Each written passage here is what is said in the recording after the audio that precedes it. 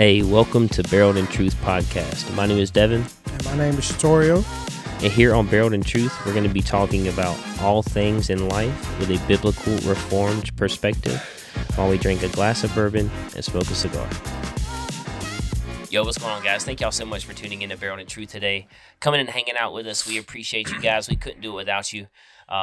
We're super excited to be recording the episode. Like always, you got me, Chris, Shatorio, and we got Michael behind the camera, man. We're excited, man. Excited. As always, I am currently smoking on, this is a new stick for me, a Flores Seri Privada Maduro. It's pretty good. I like it. I enjoy it. And I am sipping on some Eagle Rare. Oh, no, I'm not. I didn't pour that. I poured the barrel bourbon, courtesy of Chris. Fire, by the way. I've been excited to try that one, so I'm glad he brought it over. What about you, Chris? What you got? Smoking a Cohiba Black. And Fancy. Fancy. And I'm actually drinking your Eagle Rare, so we swapped out tonight. So Big facts. Yeah. Yep. And I am smoking on a Foundation Tabernacle. A massive Foundation Tabernacle. Massive, the big boy. And I am also drinking the barrel bourbon, courtesy of Bishop. I believe it's a store pick, right? Mm-hmm. And it is really good. Chef's kiss. Oh yeah, it's super good, man. I enjoy it. I'm really excited about the episode that we're recording today. We actually had some technical difficulties. We recorded this episode once already, but unfortunately, none of the audio got recorded. So, and Chris wasn't here, so yeah, and Chris wasn't here. So, I mean, Jess you know, had to stay home. God is sovereign. That's so. completely God is sovereign. Jess's fault. But clearly, God knew you had some stuff that our Right. people needed to hear, and maybe Yeah, for that sure. we needed to hear. Oh no, put that pressure on. Yeah, facts. But today's episode is going to be on Sola Fide. We are currently in a series right now going through all the 5 Solas. Did Sola Scriptura last week. It actually dropped this week on Tuesday. Yep. Or it would be last week when this episode comes out. Yep. And this week we are going to be talking about Sola Fide, which is faith alone. Stupid excited to be able to talk about this topic. And there's a lot to unpack here, a lot to talk about. So I kind of want to start off a little bit just by, a couple things. So this Sola Fide is, this specific doctrine is what makes true Christianity distinct from every other religion. And I kind of want to go through just for a second and kind of talk about the new perspective of Paul, because that's the thing that's kind of been going around.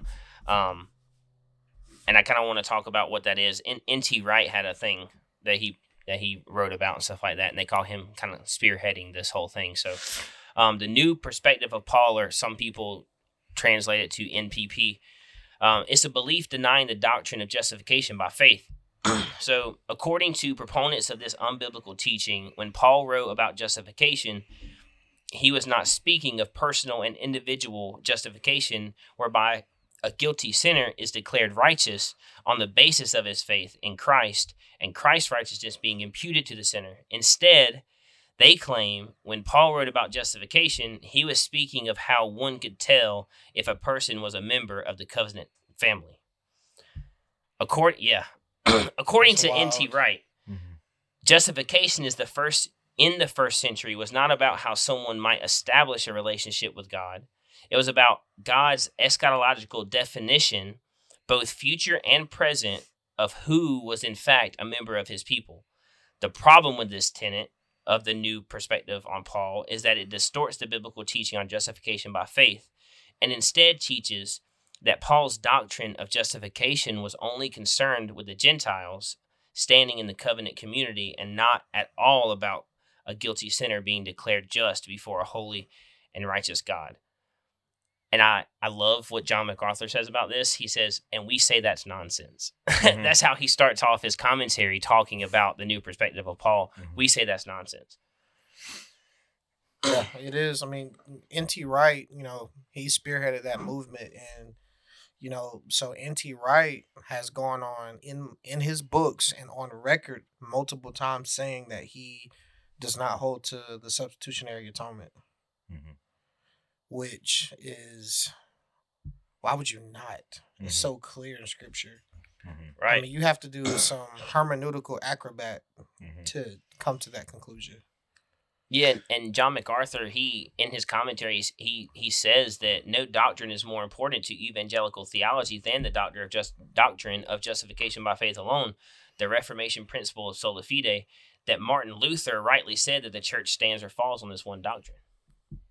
Right, but and again, how when he's talking about being in covenant with God, whether it be speaking presently and eschatologically, that doesn't happen without justification. Right. Like you're not in covenant with God Right. outside of faith in His Son Jesus Christ. I think that's the whole testimony of Scripture. I mean, Right.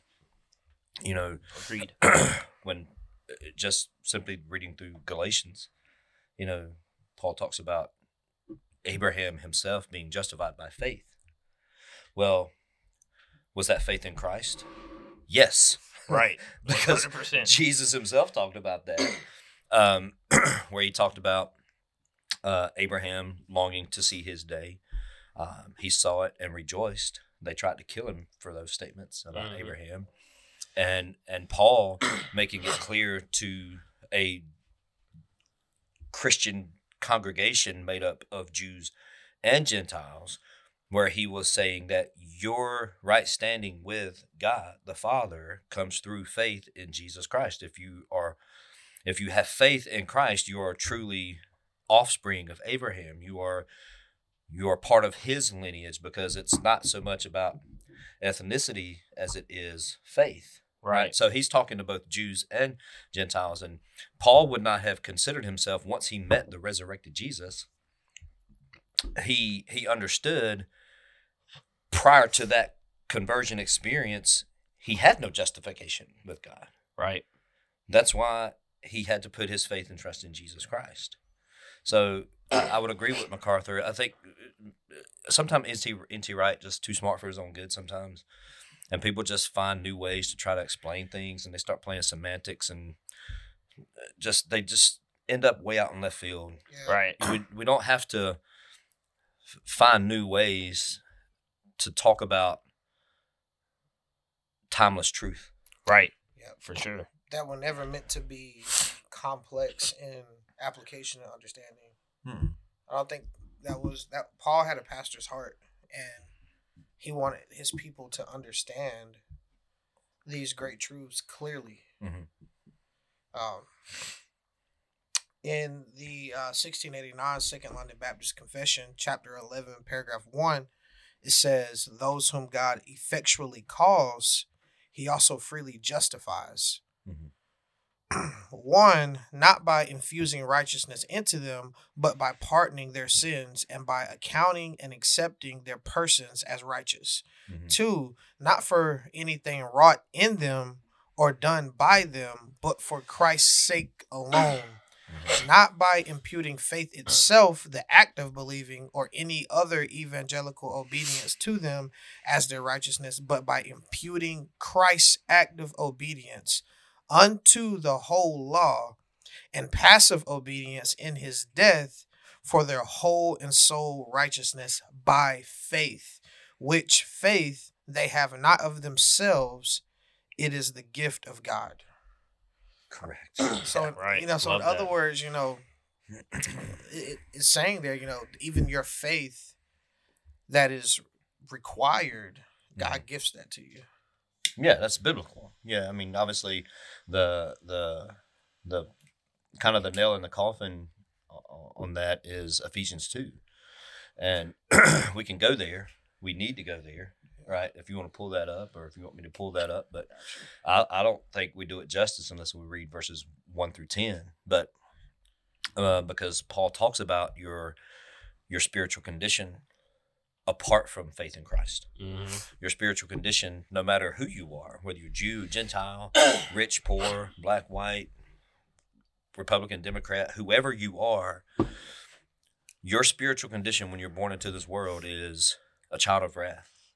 Dead. Spiritually dead in your trespasses. And Paul says it twice there in that passage, and he also makes that clear in his writing to the church in Colossae. But so we have to understand the monergistic view of salvation that Scripture presents. Like, Scripture unpacks this in so many different ways, and so when we look at the whole of our soteriology, we have to talk about faith alone, because it's not done by works of righteousness in us or anything inherently good in us that would warrant the affection of God. Right. Right. And we'll Come get on. to that. Yeah. And when we talk about total depravity eventually. But so when you read Ephesians and you see the spiritual condition of a person apart from Jesus, faith can't come from me. Nope. Because if it does, and we'll get to this when we go through Soli Deo Gloria, Right. if there's any part of this salvation work that comes from me, there is room for boasting in me. Right. Ooh, Any That's of a it. whole word. Come on, bro. Any of it. Yeah. And I've had this conversation even with guys that I hung out with in seminary that we were talking about earlier, that would go back to their churches and proclaim this stuff. And God did 99% and you just have to do your 1%. And that's just not, I mean, where are we getting that? Yeah, no. To think that He we does are 100%. good enough to get 1% right. Right. I It's don't crazy. understand that Like- mentality, and I'm going to get to that because I got some meat in Receipts! this book Right. that we'll get to. But we do hold to the monergistic view of salvation, because I think the scripture is just clear on that. When Crystal. people start trying to play word games with the original Greek there in Ephesians 2, I feel like they're pressing into the picture of salvation, a humanistic view Right. that allows for us to try to convince sinners that salvation is in their hands, rather than it being in accordance to God's purpose to save us from eternity in His Son Jesus. Yeah, I mean, if you get your anthropology wrong, then you'll get your soteriology wrong. Yes. And so yeah, let's just chew on Ephesians 2 for a little bit. Yeah, I I'll know- read it. yeah. Ephesians chapter 2, verse 1. I mean, just the first 4 words. And you were dead. Mhm. I mean, do you need more than that? Mhm. If Right, we're you talking were about dead. being justified, Mhm. you were dead. So, but a dead person can raise his hand and ask the doctor to bring him back to life, right? No, Right. Absolutely. So I just raise my hand and say, Uh-huh. revive me, because I'm putting my faith and trust in you to revive me and give me life. That makes a Right. lot of sense, right? I wasn't doesn't. drowning in my sin. That's not what the scripture says. Yeah. Hmm. Yeah, I mean, you know, we growing up in the South, you hear that analogy Yeah. of, it's kind of like You're drowning in your sin, and God Drowning. threw you a life preserver, and His name You gotta is Jesus. grab You it. don't need a Yeah. life preserver. You need a life giver. Right. You're not drowning in your sin. you're at the bottom of the ocean, dead. Dead means dead. Literally. Dead means dead. Okay. So Yep, you so- were dead.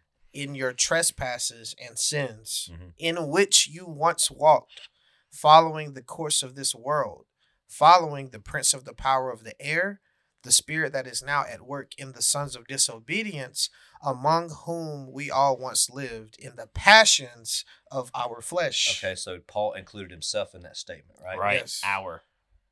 So even though he was a self-righteous, sanctimonious, religious Jew, a Pharisee of Pharisees, a Hebrew of Hebrews, zealous for the law, blameless, right? Once he met Jesus and understood that he needed faith in Christ for justification before a holy God, the God that he thought he had boxed in and figured out, Mm-hmm.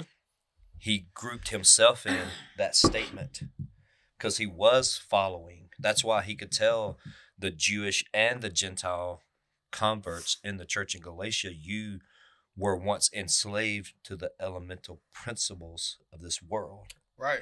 It looked different, but you were still enslaved to those ways of walking, which were not walking in righteousness and true righteousness, because you were not justified by God in Christ. Yeah, I mean, he says that we were children of wrath. Yeah. Like the rest of mankind. So we're not all God's children. That verse would seem to not say that. Yeah. We're I just mean, all that- the Lord's children. Yeah, Blessed, that- whether we're, I don't think no matter God- what we believe or who we set our That's affection why we're on, called just the elect, right? I mean, if God would consider all people his children, then he would cease to be God. Mhm. Because God, as we see in Matt Chandler's book, The Explicit Gospel, he can't even be in the presence of sin. Right. Right. Mhm. And so yeah, we're all image bearers, but we're not all children. yeah, we're all Only made. those who are in Christ are children. We're all made in the Imago Dei, Mhm. but we are all not in Christ. Right. Correct.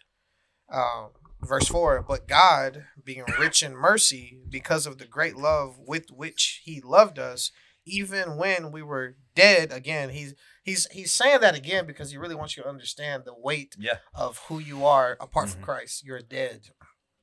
Dead in our, he included himself, trespasses, made us, again, he includes himself, alive together with Christ. By grace you have been saved. And raised us, including himself again, up with him and seated us with him in the heavenly places in Christ Jesus, so that in the coming ages he might show the immeasurable riches of his grace and kindness towards us in Christ Jesus.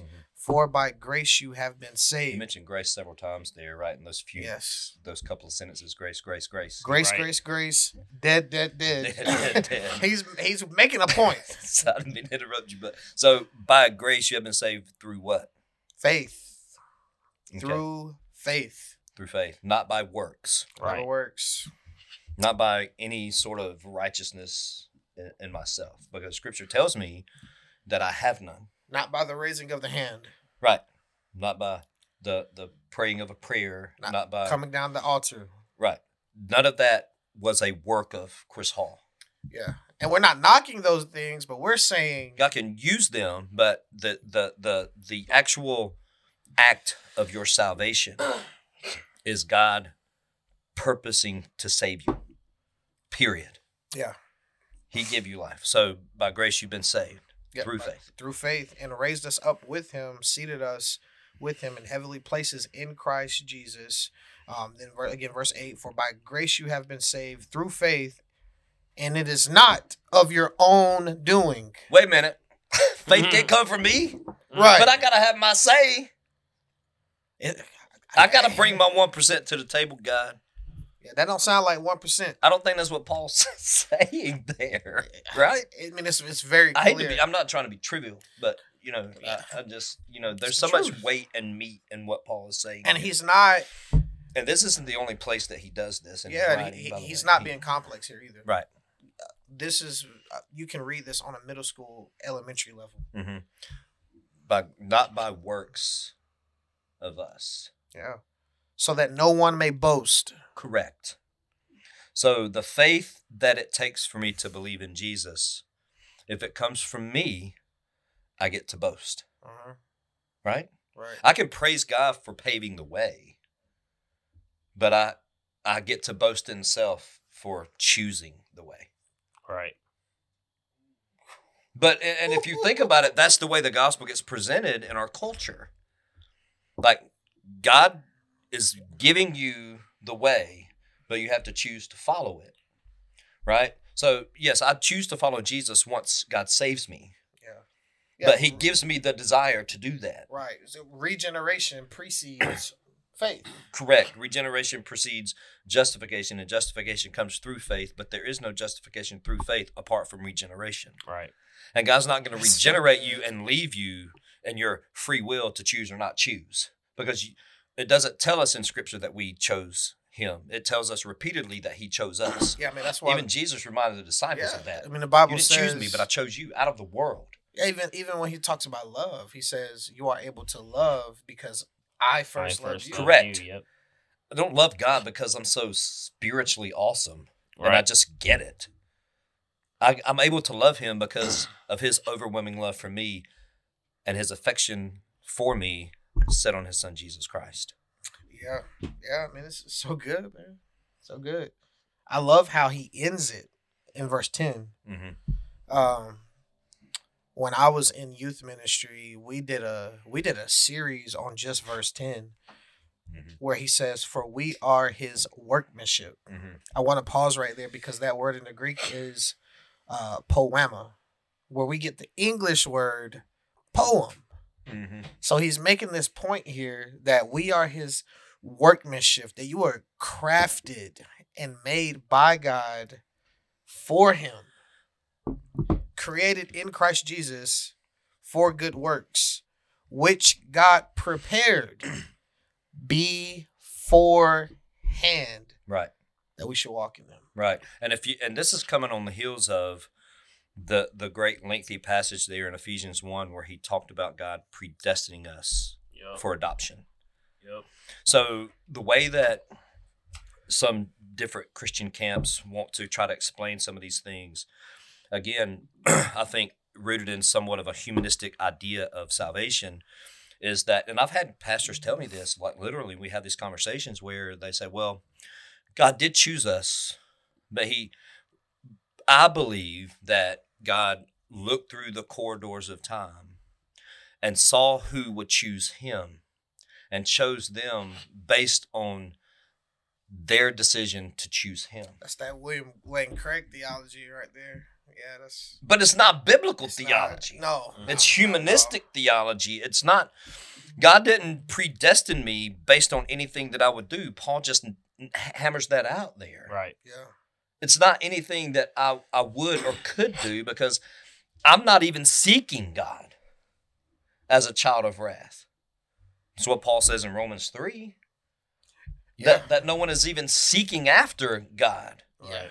So if I'm not even seeking after God and on my best day, I'm a glory-stealing, depraved, wretched sinner on my best day, and I'm a child of wrath, and there is nothing spiritually alive in me, how am I going to choose him and him choose me based on the fact that I chose him? Because that's a work done in me, not by works done by us. Come on, Bishop. But salvation is a work done in us, and it's Yeah. not a work from us, it's a work from him. Ooh, Right. My. It's monergistic, right?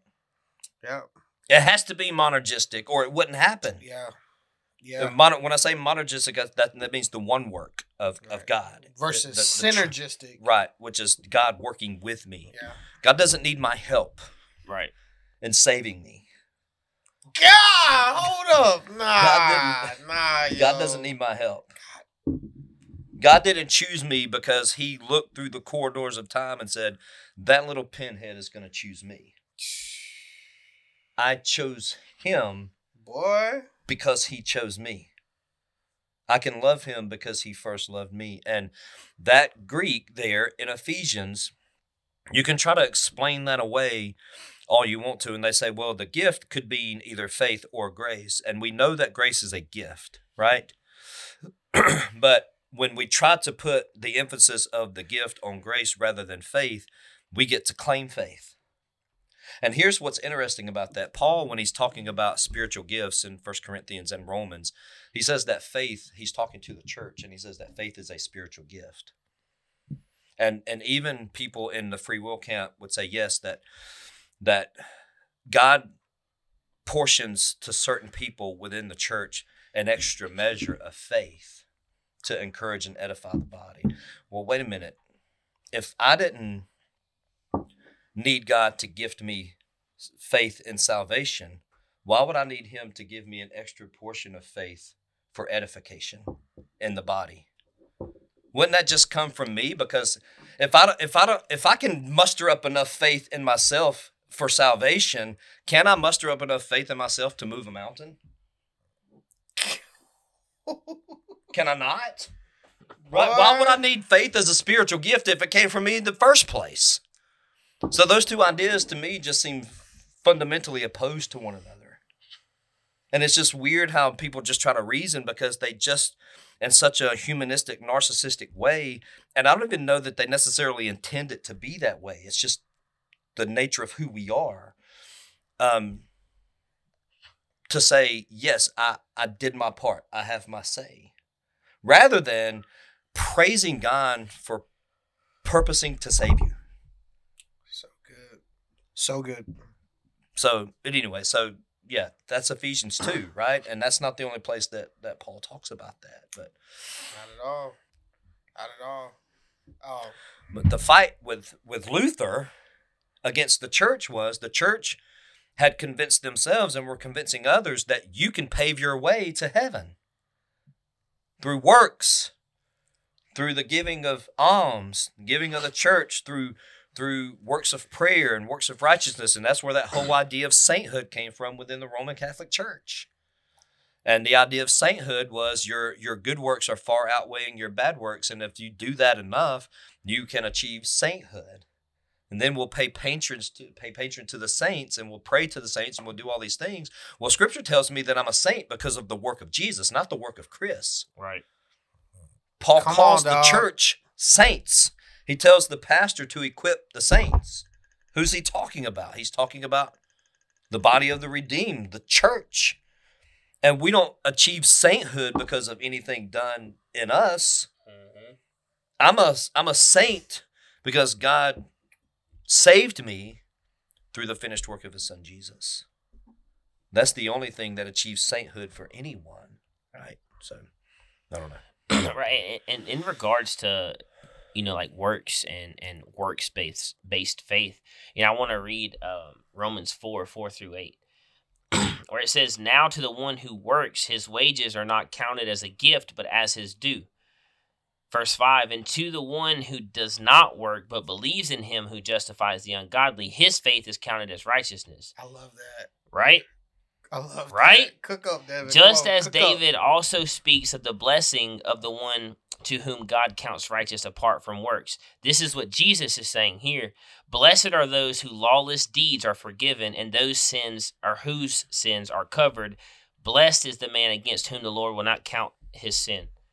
One, let's just pause there for a second and thank God that he doesn't count our sin, right? You better say that. Come on. And so, in other words, in this passage here, we see that people that trust Jesus for justification by faith alone receive perfect righteousness due to them, right? That's reckoned to them. Those who attempt to establish their own righteousness or mix faith with works, like we were talking about, only receive the wage that is due to falling short of perfection. Because we know that the entrance fee to heaven is perfection. That's what it's called to be. Mm-hmm. So, but we get that. We're clothed in perfection by Christ. That's the only way. Our works can't get us there. Well, you better cook. Come on. So, in other words, what he's saying there is if we try to have this works-based faith, we're just going to fall short of perfection like always because we can't do it without Christ. Mm-hmm. Boy, you preaching, bro. Don't drop a bomb and then sip your bourbon like that. Don't you drop a bomb. Yeah, but you don't get to drop a bomb and then take a sip. We got more receipts. Romans 10 verse 3 says, "For being ignorant of the righteousness of God and seeking to establish their own, they did not submit to God's righteousness." So we see this all throughout Scripture, and when you read Scripture and read it in context and the way it's supposed to be read, you can clearly see that we will naturally produce good works for sure because we're in our walk with Jesus. And when you love something, you spend time in doing stuff, right? Mm-hmm. In that thing that you love. So if you love Jesus, you're going to naturally produce good works. Mm-hmm. Yeah. But it's not, so good. I'm going to do works to gain favor with Jesus. I already have his favor. That's the beauty of the gospel. Mm-hmm. That's the beauty of Christianity. Mm-hmm. Come on. That's the beauty of our religion versus other religions is we don't have to do anything. Psalms 46, God is our refuge. We have to live in that and realize that he is where we find our rest and find our peace. We have a different sense of joy and peace as a Christian, and we need to show that more often. Mm. Ooh. Okay. That boy got time today. That boy got time. Receipts in the Westminster Confession of Faith. Question 70. What is justification? The answer, justification is an act of God's free grace upon sinners in which he pardons all of their sins, accepts and accounts their persons righteous in his sight, not for anything wrought in them or done by them, but only for the perfect obedience and full sanctification of Christ, by God imputed to them and received by faith alone. Hang on 1 second. I want you, everyone that's listening, to sit on that word, those two words, free grace. Yeah. Because in America today, and in even way back then, you work a job to gain a wage to buy something, whether it be a piece of gum, a bottle of bourbon, a cigar, a book, whatever it may be. You work a wage to get money to buy something. But if it's free, you don't have to work for it. Yeah. You don't. You know, the Christian doesn't have to put their salvation on layaway. Right. You know what I'm saying? Hey. Y'all remember layaway? Hey, they don't know about layaway. Hey, it ain't $30 a month, bro. You know what I'm saying? They didn't grow up how we grew up, bro. They don't know about layaway. They don't know about layaway, bro. Hey, they still some pawn shops out there let you lay away guns. Bro, my mom used to go to Kmart for Christmas. Right? Layaway. Everything, bro. Layaway. Always be getting them good gifts, bro. And you got to pay, you got to pay it off, but that's not how salvation works. No. And, the beauty of Sola Fide is really the answer to Job's question. In Job chapter 4, and you're going to love this. In Job chapter 4, verse 17, listen to what it says. Job begs the question, can mortal man be in the right before God? Can a man be pure before his maker? The answer to that question is Sola Fide. Right. That's exactly faith right. alone. Yeah. Ooh, that's so exactly good. And we're talking about that. I mean, obviously that faith is trusting in the finished work of Jesus, that Jesus is who he said he was and Scripture claims him to be, and that your only hope before a holy, righteous God, your creator, is to be found in him. And again, I think Scripture is clear. I would die on that hill that Scripture is clear that comes from God, that grace is a gift, but the faith that it takes to believe in him is also a gift from him. Right. Because there is no room for boasting for the depraved sinner before a holy God. Because if you take that view of salvation here in this life, are you really going to be that person that when your faith becomes sight and you meet Jesus in heaven, are you going to say, I wouldn't be here if it wasn't for me? Right? God, come on, bro. Because that's essentially what you're saying in this life. If that is my view of salvation, and it has been in my life, because that is the way that I was taught. Right. That's the way the gospel was presented to me. Right. Was that you are here because of you. You made the right decision. Let me applaud you. Right. And now you are on this trajectory of religion more than relationship, because now I've got to sustain that in and of myself. Come on. I'm not relying on grace upon grace. I'm not relying on God who began a good work in me, is what Paul says in Philippians 1. Mm-hmm. It's God who began the work in me. I didn't begin this work. Right. God began this work because he purposed to do so before time began. If my name was written in the Lamb Book of Life before the foundation of the world, which is what the Apostle John says in the book of Revelation. Right.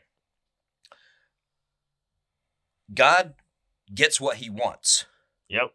And he wanted me and he got me. Yep. And I wouldn't be in right relationship with him were it not for his purpose to save me before he ever said, let there be light. Right. And I wanna go into that part of, you were talking about being saved, right? Mm-hmm. Because I just want to talk about real quick what we talked about before and what we talk about all the time, but Paul and the jailer. When mm-hmm. Paul and Silas were in jail, mm-hmm. My men were singing hymns, bro, and worshiping Jesus mm-hmm. in prison. Mm-hmm. And then the earth shook and the earthquake happened. All the gates opened to the jail cells. And the jailer was like, yo, dog, I'm going to die anyway, so I'm just going to kill myself. And Paul hollers out to him and says, hey, wait, hold on, come here. We're still here, yeah. And he runs over to him and hits his knees and he says, what must we do to be saved? Mm-hmm. And Paul says to him, believe in the Lord Jesus and you shall be saved, you and your household. Acts 16:31. Mm-hmm. That is so good mm-hmm. to see that. And you see, again, in John 5:24, truly, truly, I say to you, whoever hears my word and believes him who sent me has eternal life. He does not come into judgment, but he passed from death to life. Mm-hmm. We have so many receipts of Jesus talking, mm-hmm. saying, just believe in me. Mm-hmm. and you will have eternal life. Right. Yeah. I mean, even the most, again, John 3:16, right? But again, I think the where the error comes in is where the belief and the faith comes from. Right. That's where we miss the mark in our view of salvation. And again, you could, if you reduce that down to its logical conclusion, I'm at the center of my worship ultimately. Because I can pay lip service to God who threw me a life preserver, but I have to rejoice in the fact that I did my part. That I grabbed it. Well, right. And then if you follow that logical conclusion, if I had to work to earn it, I have to work to keep it. Right. To sustain it. Right. So if you leave room in your soteriology for you to be able to take any ounce of credit, then you have to bear the weight of persevering yourself. Well, correct. And just to be quite honest, that's why there's so many sanctimonious, judgmental Christians in the world. And they think they're getting it right. Because they are Pharisaical. They're extremely pharisaical in their walk, because they think that all this started with them and me doing my part. So in order for me to do my part in the initiation of salvation, I have to do my part in the continuation of my salvation, which is going to create in me a very pharisaical tendency to a works-based righteousness. How exhausting that must That be. has a 100% chance of running out, and it will run out. Yeah. But in the meantime, it's going to have a 100% chance of me being a sanctimonious, religious, self-righteous a-hole. Yep. Right. Because I'm going to be very condemning and self-righteous and judgmental, because again, I don't understand how anyone can read the pages of Scripture and truly understand the work of salvation in their heart and have any sort of self-righteousness. And that, I mean, and Devin can attest to this. I know you can't because you stay away from TikTok. Probably good that you do. Right. But a lot of Christian TikTok, what you see, and a lot of what you see on the internet and these spaces, I see it enough on Instagram and Facebook. That's why. Well, they when they talk about salvation and when they're trying to quote unquote evangelize, do evangelism on the internet, they have this posture of like, they're telling people you need to repent, you need to turn away from your sins, and you need to come to Christ. I'm like, bro, a dead person does not have that ability. They can't do that. Literally, someone who loves their sin has no desire to want to do that. And I think that, I mean, there is a room to preach repentance for sure. But, convincing someone. But the unbeliever doesn't. You don't preach repentance to an unbeliever. Right. There's a difference between the call of man and the call of God. The call of God is effectual and very specific by name, and the call of man has to be very general. But I think that, because Peter, even preaching at Pentecost and Acts at Solomon's portico and everything, he did say to repent. Faith produces repentance, but faith comes before that. Yeah, I mean, I think you that gotta have that. Yeah, so picture of regeneration precedes that. Right, and but again, that's the general call of man that I don't necessarily have a total problem with, outside of it not being in a judgmental, self-righteous way. Well, you know what I mean? If you're gonna call people to repent on the internet, then you need to present to them the way. Sure, right. Of course. Telling them to repent, and not telling them believe in Jesus, and things like that. Because and I've got several quotes from this book. That I'm ready to hear them. This is a book.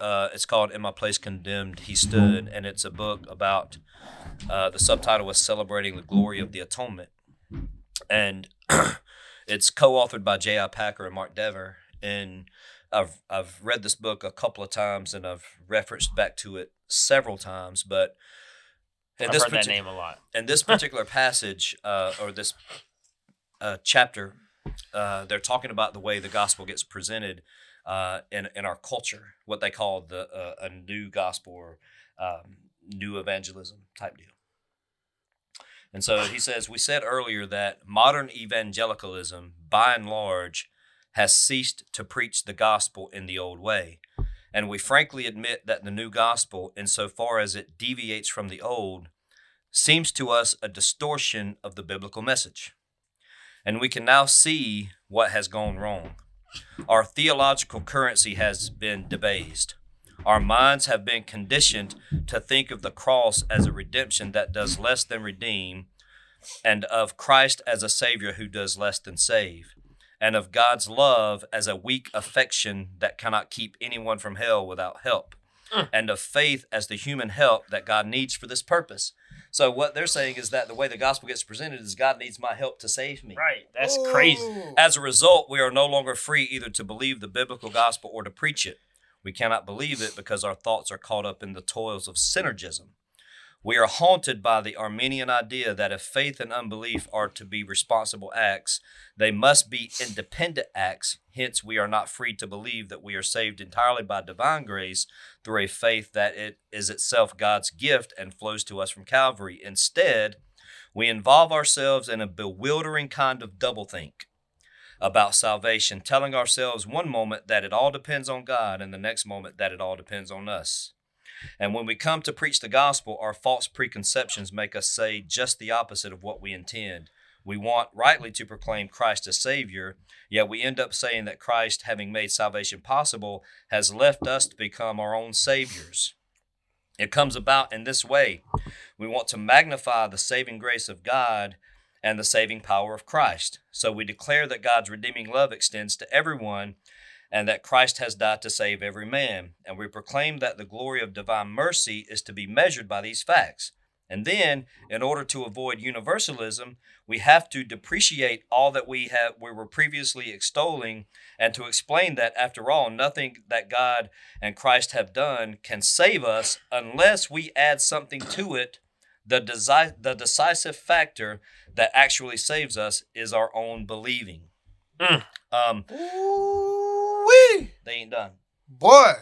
We have flattered impenitent sinners by assuring them that it is in their power to repent and believe, though God cannot make them do it. Perhaps we have also trivialized faith and repentance in order to make this assurance plausible. It's very simple. Just open your heart to the Lord.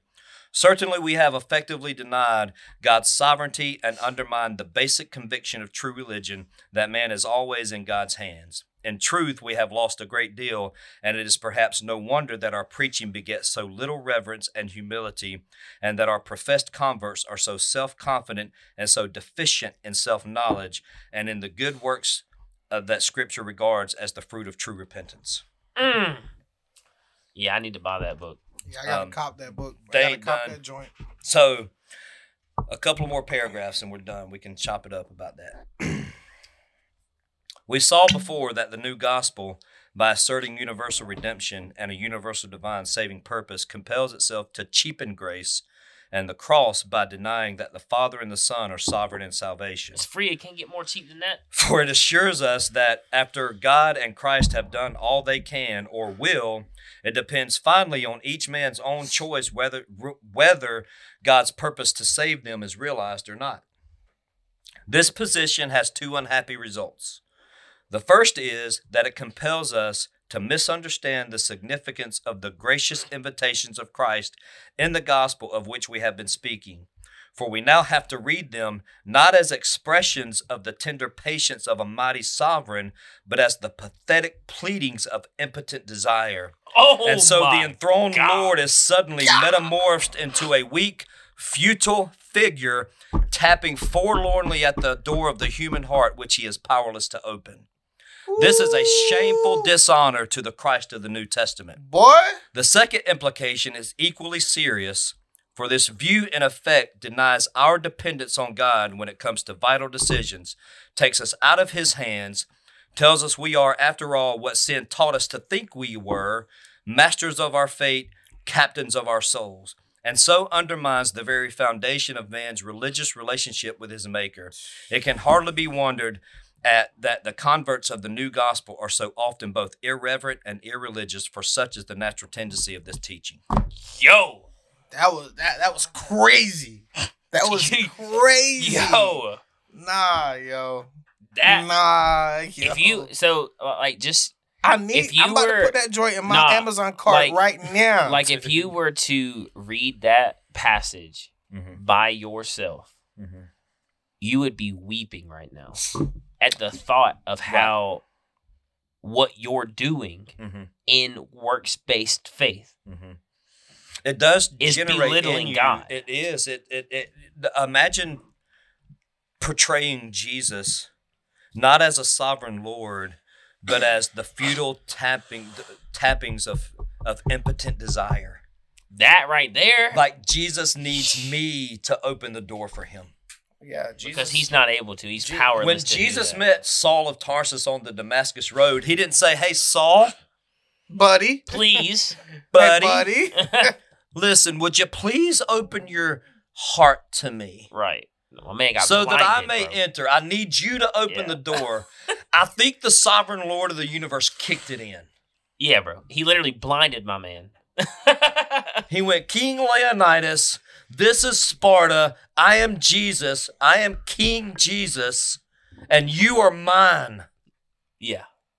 That's what he did. And I want to. And that's what he did with me. I want to facts. Me too. Amen. Bro. And I want to go. Some things from TikTok are cool Thank to you, see. Jesus. You know what I'm saying? Some Thank things, you, some Jesus. things on TikTok are cool. So I seen a TikTok recently, and this just kind of proves this point. So there was this guy that was a former member of the ISIS. My man was literally a modern day Paul. He was like beheading Christians, like killing Christians. yes. Right. Saul of Tarsus was a religious terrorist before his conversion to Jesus. So he was doing By these faith. things. And, but go ahead. Right. But he was doing these things, and he was literally killing Christians, modern day Paul. And he goes on to an interview, and they're talking to him about like what he believes and stuff, and he's weeping. By the way, but my man is weeping, and he's saying that I believe in Allah, or I used to believe in Allah, and all this kind of stuff. And he was like, but one day I felt a tap on my shoulder, and he was like, who is this? Who are you? And the person says, "I am the way, the light, and the truth." And he was like, I've never heard that before. And the reason for this, why he was getting so messed up was because in the Quran, in what they believe, forgiveness is only given at the end of your life. When you die and you go before judgment, that's when forgiveness is given. You're not forgiven. Right? What a restless life. So you have to continuously work for good. That's why they killing cats. So he said the reason that I started weeping and wondered who this was because for some reason I instantly felt forgiveness. And I instantly felt like I was already forgave for what I've done and what I will do. And he continues to weep and he hits his knees. He says, "Who are you?" And he's talking about Jesus. And he was, that's the whole thing, is that Jesus didn't come to my man and was like, "Hey, let me in. Open that up. I know what you believe in. But I want to try to show you." No, man. Like Jesus literally kicked the door in and was like, "Let me show you what forgiveness is. Let me show you who I am." And you know what I'm saying? And how can you expect to give something in regards to in regards to salvation, in regards to justification, any of that? How can you expect to give anything to that when your name was written down in the Lamb's Book of Life before the foundation of the world? That means that you don't even have the ability to do anything yet. But he already knew that you were his. God is omniscient. Doesn't mean he's got to look through any kind of time portal or nothing like that. Because he's omniscient, he already knows what's going to happen. Yeah, because he determined it to happen. Exactly. Yeah, because again, you when you think that you bring, faith comes from self and in some sort of work in you. It is obviously it's an erroneous view of salvation, but it just creates a false sense of security, hope, worship, and just a misrepresentation of the true gospel. And that's what Dever and Packer were talking about, because when you think about the church in America, crazy. When you think about the church in America, there are so many people who are irreverent and just somewhat they're more dogmatic about self than they are about Christ and the work of God in their life, that God determined to save me. Yeah. Like, that's the true gift of grace. Like, that's what Paul talks about in Titus and Ephesians. And there wasn't anyone who he thought he had everything figured out. Paul did. And that moment when he met the resurrected Jesus, he understood how weak he was. And in your weakness, I will make you strong. Hey, I know this is completely out of pocket, but I feel led to do this. Can we just take a quick second and just pray for the people in Israel? Sure. As you were talking about the gentleman that you spoke on, it just made me think about what's going on right now in Israel, which is a picture of total depravity, and just the war that we see happening right now in Israel. Yeah. I just want to take a quick second can we just pray for them? Yeah. If y'all don't mind. Yeah, for sure. God, we come to you in prayer, Lord. We just want to pray for for the people in Israel right now that are going through what they're going through. We want to pray for the people who are victims to these egregious attacks, that they would know Jesus. And then we also want to pray for those who are doing the attacks. Pray for your enemies. We want to pray, Lord, that you would save them, that you would kick the doors of their heart down, and that by your sheer grace and your love, that you would just wreck their hearts and save them. In Jesus' name we pray. Amen. Amen. I'm sorry, I just felt like we need to do that. Yeah, for sure. Did we read Titus 3 yet? No. We have not read Titus 3. But when the goodness and loving kindness of God, our Savior, appeared, he saved us, not because of works done in us by righteousness, not because of works done by us in righteousness, but according to his own mercy, by the washing of regeneration and renewal of the Holy Spirit, whom he poured out on us richly through Jesus Christ our Savior, so that being justified by his grace, we might become heirs according to the hope of eternal life. Like, how can I read that and think I did this? Or that God needed my help to save me. Yeah. That he put the ball in my court.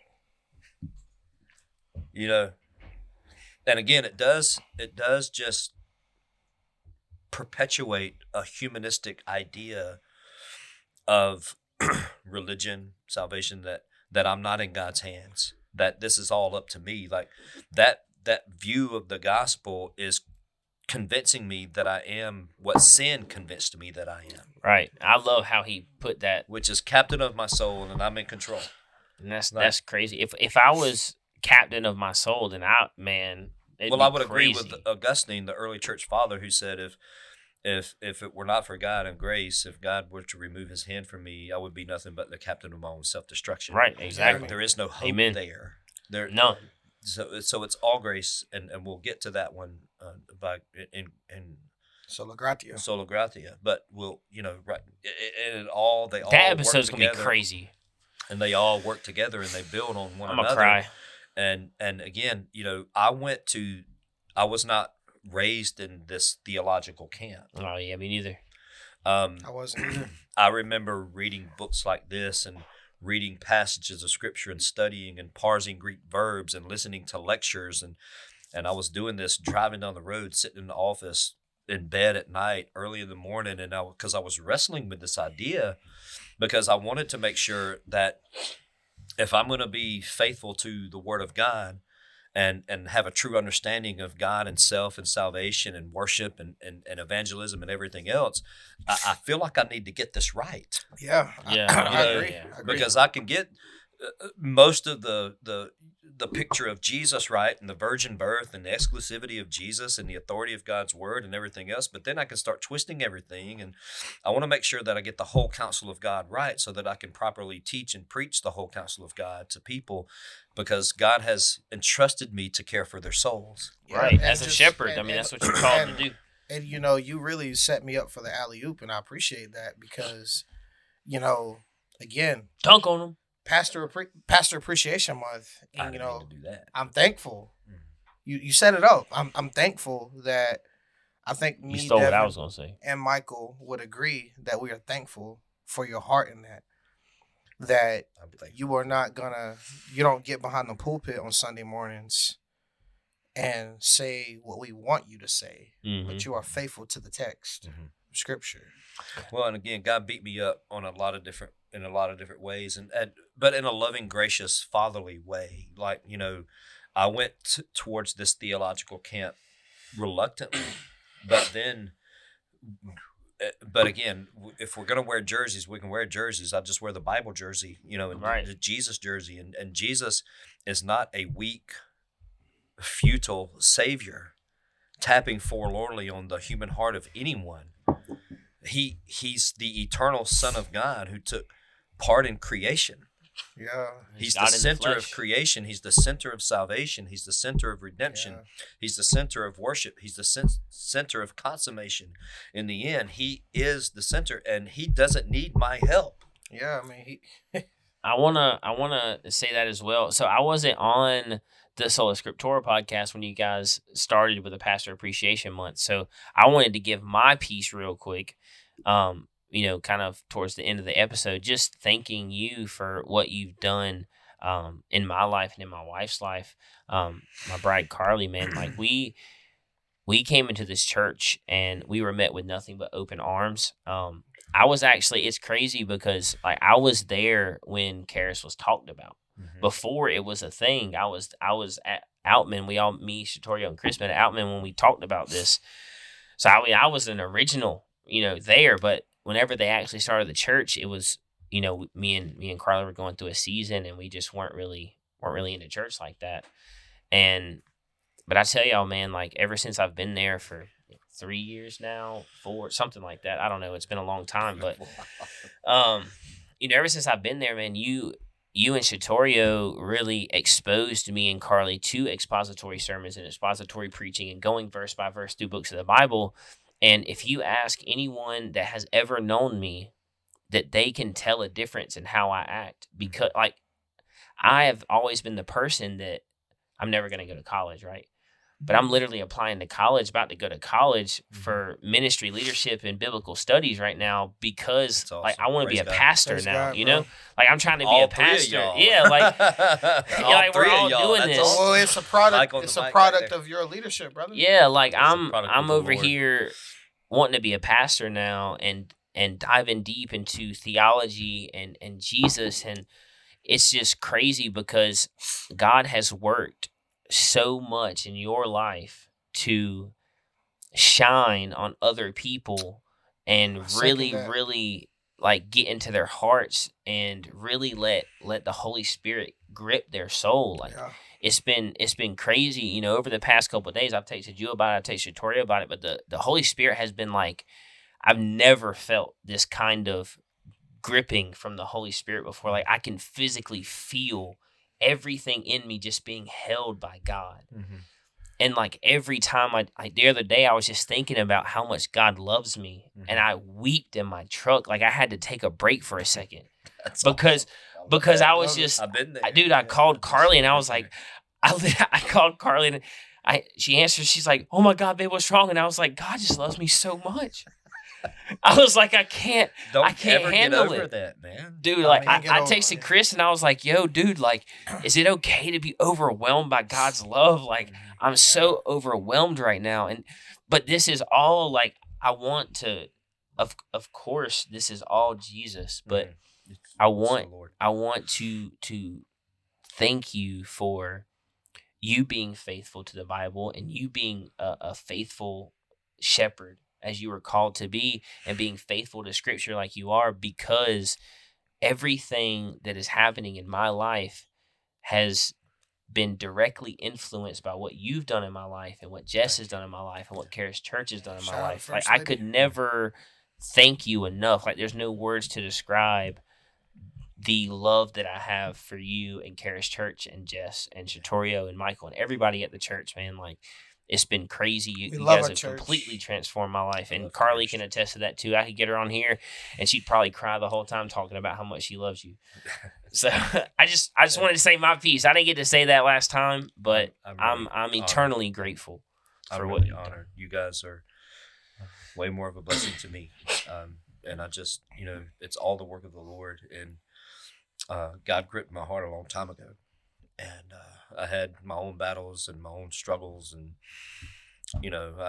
God just was really, really gracious to settle some things in my soul. And thank God for that. And he gets all the glory for that because, we were discussing earlier some of the dangers of study and, being scholarly and things like that, and studying the scriptures and reading, and knowledge has a tendency to puff you up. And, but the more that I wrestled and the more that I study, and there's some things I have to get right. Mm-hmm. Yeah. And that's a passion, because I know how the Lord worked in my own heart and gripped my soul. And 100%. that is my prayer, and I prayed for men, that God would grip their hearts, and that their passion would line up with His passion for them. Let me And tell you, I we're feel seeing that. that play out in you and Michael and Shatorio and others. And I'm seeing that in your wives, and I'm seeing it in Jess, and I'm seeing it in our church. And that I've never been one that was ever out for numbers or anything like that. I just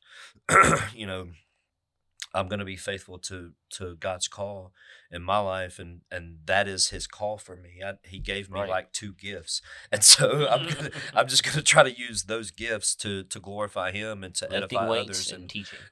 that's pretty much it. But again, I just the lifting weights is so I don't choke people, I guess. I don't know, but it helps me keep my sanity.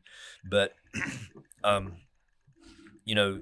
love to just watch the Word of God, by the same Spirit that inspired those words lives in you. Mm-hmm. And that is how He stirs our affection for Jesus. Yeah. We worship in spirit and truth, and we got to get truth right. We have to get doctrine right. Because if we're not, we're worshiping in erroneous ways. And Sunday is a celebration of Jesus. And when we open the Bible, it's a celebration of Jesus, and it's a celebration of God's love and affection for us. And we get to reflect that back to Him, and we get to experience that with one another, not just on Sundays, but here and throughout the week when we're locking arms. And I just love seeing the God that gripped my heart gripping the hearts of other men. Mm-hmm. And just really just growing them in grace and knowledge, and really just because. And I've said this before, when you impact men, you impact generations, and you guys are going to impact generations, and you're going to impact others that I'll never be able to impact. And, God used other faithful, loving men to impact me, and He's just such a loving, good Father, and He's so faithful. And I do rest in the fact and the promise of Scripture that God began a good work in us, and He's faithful to bring it to completion at the day of Christ. And we have long days, and we have long seasons, and we have tough moments, and we get tripped up by sin, and we get tripped up by adversaries and people coming at us and attacking us for a host of reasons, this being one of them. Right. And and on the list goes. And we have the flesh, and we need each other. And I need you guys as much as you need me, and so I'm honored just to be a part of your grace journey, and that God has been able to use the teaching and preaching of His Word to just stir your hearts, and the way that you love your wives, and that you love your families, and love your church, and love people. I'm just grateful to get to be a small part of that. So yeah, I mean, when we talk about justification by faith alone, it really brought me to Psalms 8. Psalms 8, chapter 4, where the psalmist says, "Who is man that you are mindful of him?" Mm-hmm. That's literally what he says. Psalms 8:4. But I'm so awesome. Why wouldn't God be mindful? Right. of It's like, me? who Right. is man that you are mindful of him? Right. Like who are who do you think you are? Right.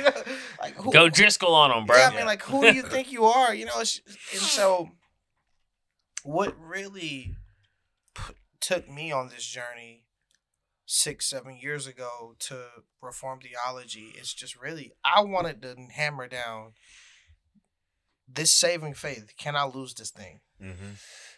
And that's what really brought me to this. Mm-hmm. I needed to know.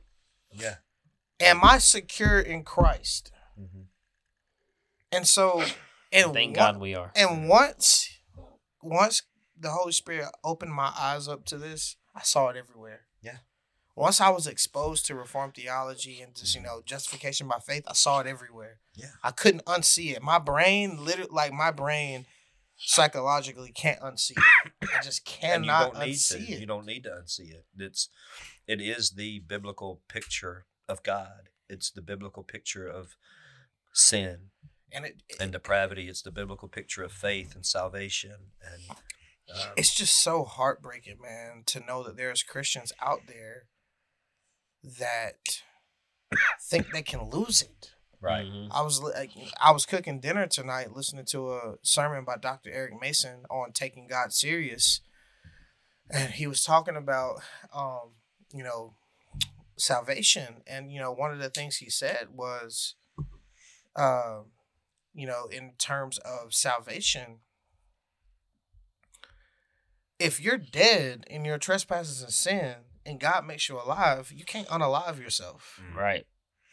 Mm-hmm. You don't lose that. So, saving faith will persevere. Mm-hmm. And he made the point that one of the marks of saving faith is that you persevere through the worst of trials. Mm-hmm. And we'll touch perseverance of the saints when we go through our Calvinist series, when we go through the 5 points. But if I'm justified by faith alone, that faith will be sustained by Christ. Right. And that faith will stand in whatever trial hits. Right. And so one of the mark of a Christian is being able to withstand some of the hardest trials. So often we see Christians, or people who would consider themselves a Christian, life hits the fan and they walk away. They walk away. That's when you need Jesus the most. They walk away from the faith. And then, side note, this is for free. You can always trace back a walk away from the faith, a walk away from the church. Right. They're inseparable. 9 times out of 10, the person that quote unquote walked away from the faith, it started by them walking away from the church. Yep. And so, if you are justified by faith alone, you can't do anything to undo that. Right. It brings me to a quote by John Flavel. John Flavel, he says, and I want y'all to listen to this. He says, "How dangerous is it to join anything of our own to the righteousness of Christ in pursuit of justification before God? Jesus Christ will never endure this. It reflects upon his work dishonorably. He will be all or none in our justification. If he has finished the work, what need is there of our additions? Right. And if not, to what purpose are they? Can we finish that which Christ himself could not complete?" Oof. I need y'all to hear that. Yeah. I got to run that back because I need y'all to hear that. To tell us that. Can we finish that which Christ himself could not complete?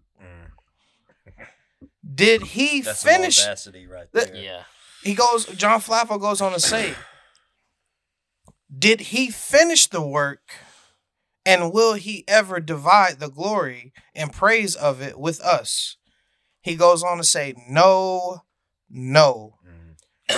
Listen to this. Bullwinkle will say, hell no. To the no. Hell no. Flavel goes on to say, so he says, did he finish the work, and will he ever divide the glory and praise of it with us? No. Listen to this. Christ is no half savior. Right. He's a whole one. It is a hard thing to bring proud hearts to rest upon Christ for righteousness. God humbles the proud by calling sinners holy from their own righteousness to Christ for their justification.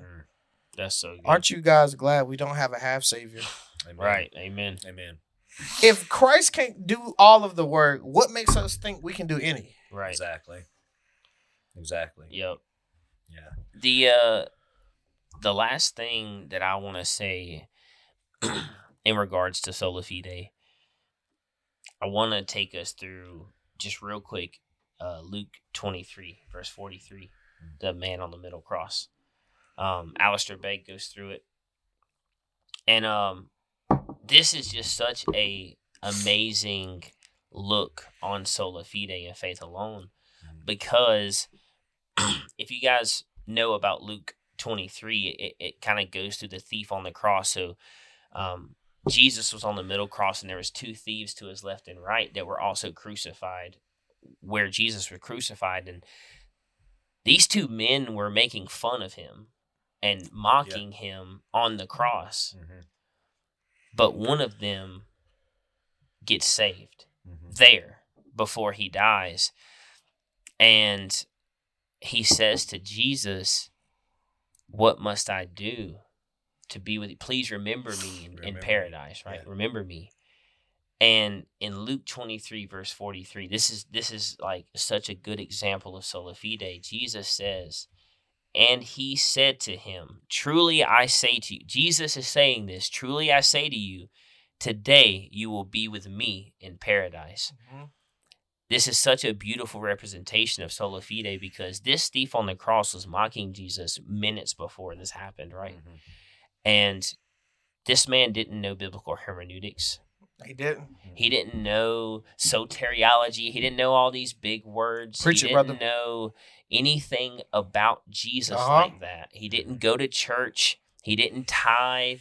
He didn't give out candy to homeless people. He didn't do whatever he could do, to prove his good works and to earn his way into heaven. He did none of that. He lived a sinner's life his entire life. Legalists hate the thief on the cross. But because he Church believed Christ in Jesus with all his heart, mind, and soul, and because he had faith in Christ, which God sent, God in the flesh, Jesus, because he believed in him and had faith in him, Jesus said to him, truly I say to you, today you will be with me in paradise.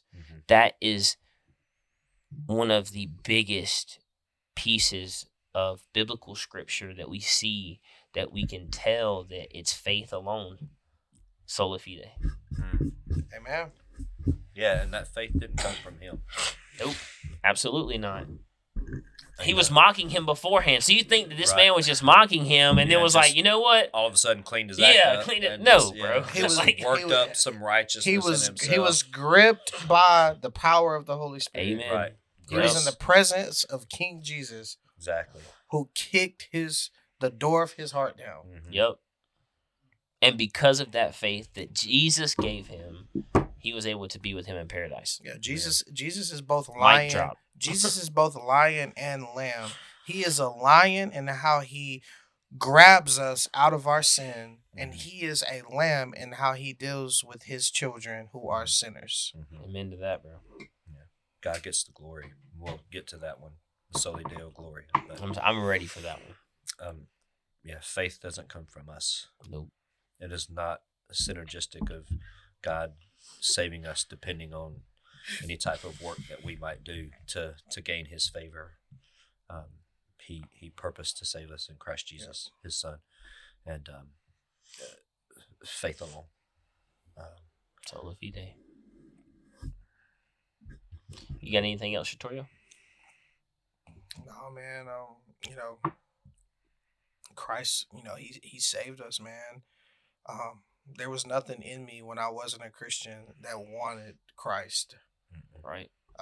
We love sin. I was enjoying my sin. I heard a pastor once say, if you ain't enjoying your sin, you ain't sinning right. Right. There was nothing in me that desired Christ. He had to kick the door of my sinful heart down, bust that mug wide open, and yank me up out of my sin. And I'm thankful for it. Amen.